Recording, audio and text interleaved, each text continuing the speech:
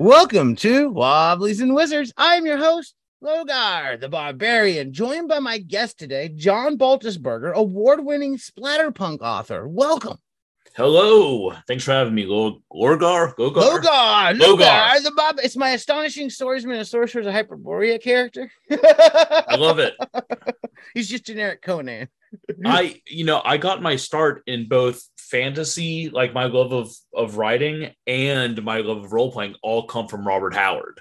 Excellent. I'm into it. I'm a Conan fanboy here. My Robert Howard like exposure, despite being older, I'd never read Robert Howard growing up. I didn't read it until the last 5 or 6 years. I started getting into Robert Howard and reading that stuff, and largely because of Astonishing Swordsman and Sorcerers of Hyperborea. Right, yeah. And stuff.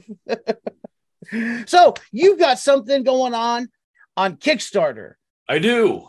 I am currently raising money to put out Morka Beans 1-1. It is a supplement for the incredible role-playing game Morkborg that focuses on Jewish history and mythology, kind of retold to fit the setting of Morkborg. Oh, I'm curious how you approach that. How are things? It's so easy. It's so easy. So first, you look at, I'm Jewish, but to do this right, you kind of have to look at Judaism and how the rest of the world would have seen Judaism back during the Maccabean Revolt, which is like this little weird cult in the middle of the desert doing their own thing and refusing to listen to anyone else, which is perfect for Morkborg, which has this like giant empire cult in the Church of the Two-Headed Basilisk. So that fits. A lot of the legends and folklore of Judaism at the time is grim and dark and brutal, and it fits perfectly. So there's just like a little bitty tweaks here and there to make things mesh in this beautiful, brutal sauce. It's excellent. I'm curious. Do you tell us about a few of the things you could look forward to in that brutal folklore? Absolutely. So there's a legend. I love this legend. So it's obviously Israel back then, complete desert, right? Mm-hmm. The war took place on this. In many places, it was a guerrilla war, but there was a temple fortress on top of a plateau called Masada, and the valley below. It was said that everywhere the Maccabeans killed one of the Greeks, one of the Seleucids. I'm not great. Look, there are words that I know because I've read them but never heard them. But wherever they go for that a lot here. I mean, that happens a lot here. But right? Gamers, many people come in and say that. Wherever they killed one of their enemies, wherever their corpse fell, a fruit tree would sprout to give the Maccabeans food and shade. And that's brutal. An entire forest of corpse trees that's like cursed and blessed by a god worshipped by this tiny cult. That's wonderful. That's you can do some fun stuff with that with game. Yeah. So I've been writing Jewish horror for several years now. It's where all my where I kind of enter the creative aspect is trying to bring a lot of these folklore and legends that people don't know about to the fore.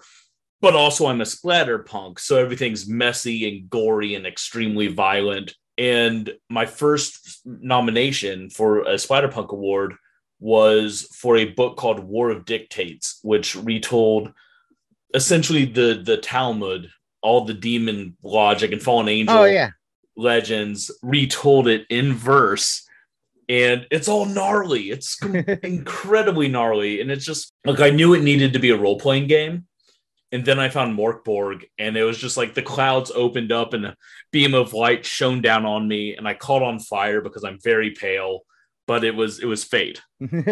So I'm curious about the book you were just talking about. What is the title? War of Dictates. War of Dictates. Mm-hmm. And where could we find that if we wanted it's on Amazon. I have like one copy with me right now, so I normally point people to my website, but it's on Amazon through Death's Head Press. It takes the entirety of creation's history from a Jewish perspective, not from like a scientific perspective, right? Yeah. From the creation of the universe to 2020, about 2020, when or 2019. I finished writing it during the midst of the BLM riots, protests, which, certainly informed the writing. I have definitely, I'm curious how that informed the writing. That sounds interesting to me. So you've probably heard of the Watchers, the fallen angels called the Watchers. Yes. They were the ones who married human women and begot the Nephilim, which were the giants who were fiery. And then the flood came. The entire conceit of War Dictates is that these angels were not in love with human women. They were in lust. And that a relationship with that kind of power disparity was not a healthy, good, or positive one. It can be consensual with that kind of power disparity. And so the way I set it up is that these Watchers, these angels, were obsessed with power and having power over others, and introduce that sort of like owning people and using people to mankind. And I think that's, that is at the crux of what was happening and what is still happening in this country and all around the world. And so I was setting what I basically set up is that the abuse that marginalized communities are facing is essentially seeded by these Watchers, by these angels, these fallen angels. And at the other end of that, these demons, in Judaism, they're the Shadim, are kind of fighting this long war for freedom, for themselves, for humanity, but freedom to own yourself and have autonomy against these angels. So it's angels versus demons, but it's where like the demons are the ones that are like good and not fighting for freedom. I can appreciate that. That's interesting. I like that approach. So I'm curious. You've chosen Mörk Borg to do your lore in because of I take it because largely in part because of I guess I would say splatterpunk sounds like what Mörk Borg might be considered, in my opinion. I agree. So much like you, I've been playing games since I was a tyke, right? I have behind me, I have a shelf much like yours filled with core books and monster manuals from all sorts of systems from all over the world. And Mörk Borg is porridge. A lot of games are too complex. Like sitting down and making a supplement for 5th edition, I bow my head in reverence to those creators because it's complex. It takes a lot to really homebrew and balance it well. A lot of games are too simple, where it's like, okay, here's 2-word mechanic and then do whatever you want on top of it. It's less interesting to create content for too simple games because anyone can do, like, if you're interested in, just go ahead and do it. It's fine. Yeah. Mörk Borg is this wonderful system that is simple to create for, but complex enough that people will be interested in what you're creating. Being a guy who is a Jewish scholar and a splatterpunk who has some experience under his belt, I really felt that I could bring a unique spin to Mörk Borg, and I didn't see anyone else. Mörk Borg, like most games, suffers from the heavy hand of Western Christian mythology. There's nothing wrong with that. There's a lot of cool shit in Western Christian mythology, but there's a lot of cool shit in all mythologies, and I want to be the one to be able to show what's cool about, Middle Eastern Jewish mythology stretching back to antiquity. Yeah, that's interesting. Yeah, I'm fascinated, and that's a mythology I'm less familiar with. Like I'm familiar with the Maccabees and Megiddo, mostly because my father was very fundamentalist Baptist preacher coming up, so I heard about that a lot. Yeah, gotcha. And oddly enough, I have read the books of Maccabees as well, but it's been so long I wouldn't want to speak on it or write. But it was an attempt. Yeah. But so I'm fascinated by hearing some of that. I think this will be interesting and really neat stuff. So when it comes to your gaming, you said you've got a lot of stuff. I'm curious what your gaming evolution looks like how'd you go from playing to I'm gonna be putting this out. Is this your first? This is my first Kickstarter. Is it your first game book? You've written other books. It's not my first game book. It's going to be my first good game book. Okay. My first complete game book. And this is your first Kickstarter too. Yeah. Okay. So I found Kickstarter with Mobile Frame Zero. I want to say 10 to 12 years ago, like a long ass time ago. And as soon as I discovered Kickstarter, I was like, I need to do this. I can create a game now. And then I started working on it. I don't know if you're aware of this. It's hard. Game design is hard. It's a lot more work than I understood at the time. One of the hardest things as an author, I'm not an artist. So finding the art, finding affordable art, finding good, affordable art is extremely difficult until you're in the community. Now that I'm in the community, I have like 4 artists on call that I can be like, hey, let's do a thing. Yeah. But up until recently, that was not the case. So this year, I've had a publishing company for a few years. I've been a publisher, an author. I've published 65 books in the last 3 years. I said, okay, I know I can do this. And I put together a game book called Numinous Brutality, and I released the alpha. Very rough alpha. I won't put a lot more content in it. Sent it out there and then realized there was no initiative system. Like, good job. And then I started working immediately on a second game called Godless League Adventures. I'm very proud of Godless League Adventures. My partner wants to add more like world building to it. Yeah. But as far as like a system goes, it's great. Joel Clark, who created Tian Shang, just said like, okay, I now see your game design style is minimalist rules that support epic storytelling, which, yeah, that's what I want to do. I think games should make people feel epic and cool. Yeah. And I want to support that.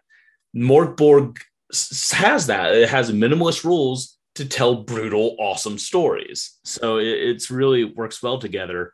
I created I worked on a supplement for a game that will be coming out at some point for Mörk Borg. And after I sat down and created that, I said, okay, I see how this works. I see how creation works. Now I can connect these pieces myself and I can get this started. I probably was going to take a little more time, probably self-release, but then I saw Zine Quest and I thought this is a great opportunity to not just raise money so I'm not out of pocketing this, but Kickstarter is a great marketing tool. Yeah. I will have far more new readers, new players than if I tried to just throw this out into the wind myself. Yeah. And I think that's one of the reasons why a lot of people still are gravitating towards Kickstarter, because it's easier to get reach folks with what you're putting out and people that are looking to put some money to something like that. Yeah, exactly. I scroll through that Kickstarter app quite often, like, ooh, what's this? Ooh. Yeah, people are coming to that app with the expectation I'm looking for something cool to add to my collection. Even if they are just browsing. Everyone who browses Kickstarter has that impulse buy gene. So it's and I include myself. I've backed over 166 projects to date. So I have no impulse control whatsoever. This has been a good project for me because I'm so busy watching this project that I haven't been able to browse. Yeah, I do enjoy browsing through Kickstarters. I actually have not been as much right now. I've kind of thrown a bunch of things on the watch list during Zine Quest, and I'm like, okay, when it comes to the end of this campaign, if I got the money in the bank, I'm hitting the trigger. You have to, yeah, you have to pick and choose, especially during Zine Quest. I'm going to be a last minute for a lot of them, and hopefully for a lot of them. It depends on how much is in the bank. Right? Yeah. Oh. Yeah, I have 3 conventions this month. I'm hoping we do well and sell a bunch of books so that I can also pack a bunch of projects. I hear that. Well, we're coming close to time. Can you tell the listeners where they can find you online and where they can check out we'll put a link to the Kickstarter in the show notes so you can go there. And the Kickstarter is going to be over real soon because we're getting this in. Hopefully, you only got a couple days, so hurry up and go over there if you want to back. Please, yeah. We are at the remind me point now. So we have cool. And I will say on that Kickstarter, one of the tiers allows you to I will handwrite a curse in your book. So you get signed in with a curse, and at the highest tier, you get to give input and help design some of the Nephilim that players will be banging their head against. Oh, excellent. So if you're looking for me, you can go to www.kaijupoet.com. That's my website. It has links to all of my books that I've written on to the Amazon or to Godless.com, depending on where that book's available. And yeah, that's the place. Kaijupoet.com. It has my entire discography, so to speak. Excellent. Excellent. If you've enjoyed what you've heard here today, give us a positive review wherever you're listening. You can find us on Facebook, search Wobblies and Wizards. Wobbliesandwizards.com is our blog. I'm on Twitter at LogarHaleCrom.